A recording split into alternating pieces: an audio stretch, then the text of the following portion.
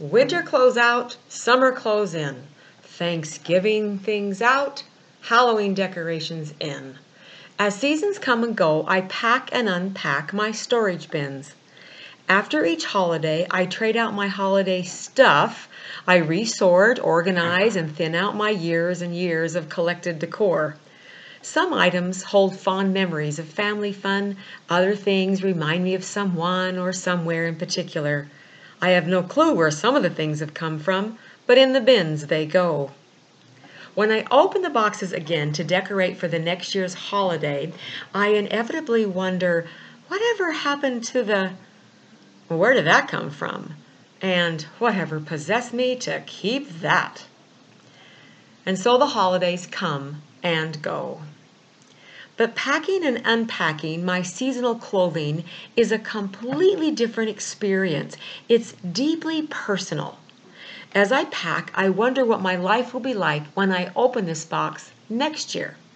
What surprises and unexpected events will have occurred? Will someone I love get sick or die? Will our country be in a civil war?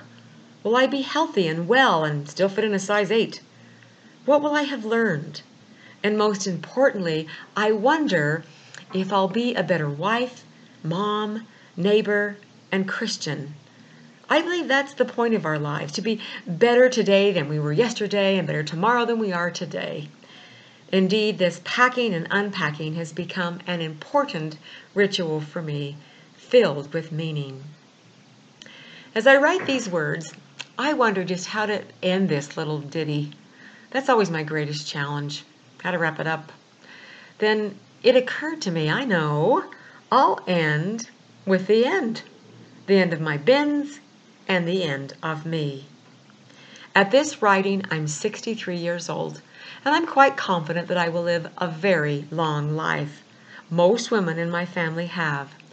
But sometime between now and then, I hope to learn to focus more on the people and relationships in my life and less on the stuff I have accumulated. At the end of my life, I hope to have given away all my earthly treasures together with the stories of their significance to those I love.